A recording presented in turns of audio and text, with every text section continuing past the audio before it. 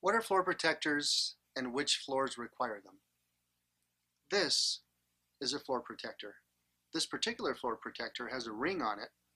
It's really sharp and it taps into the bottom of any wood leg or any wood portion of furniture. There are also straight felt type that you can peel and stick on the bottom. I don't recommend those unless you're going to hot glue in addition to supplement the adhesion, because those fall off pretty easily. So I definitely would recommend hot gluing those for additional adhesion. Why do you need them and which floor should they go on? You need them in order to protect the floor.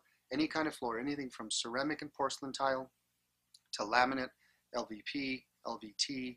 Carpeting doesn't need it.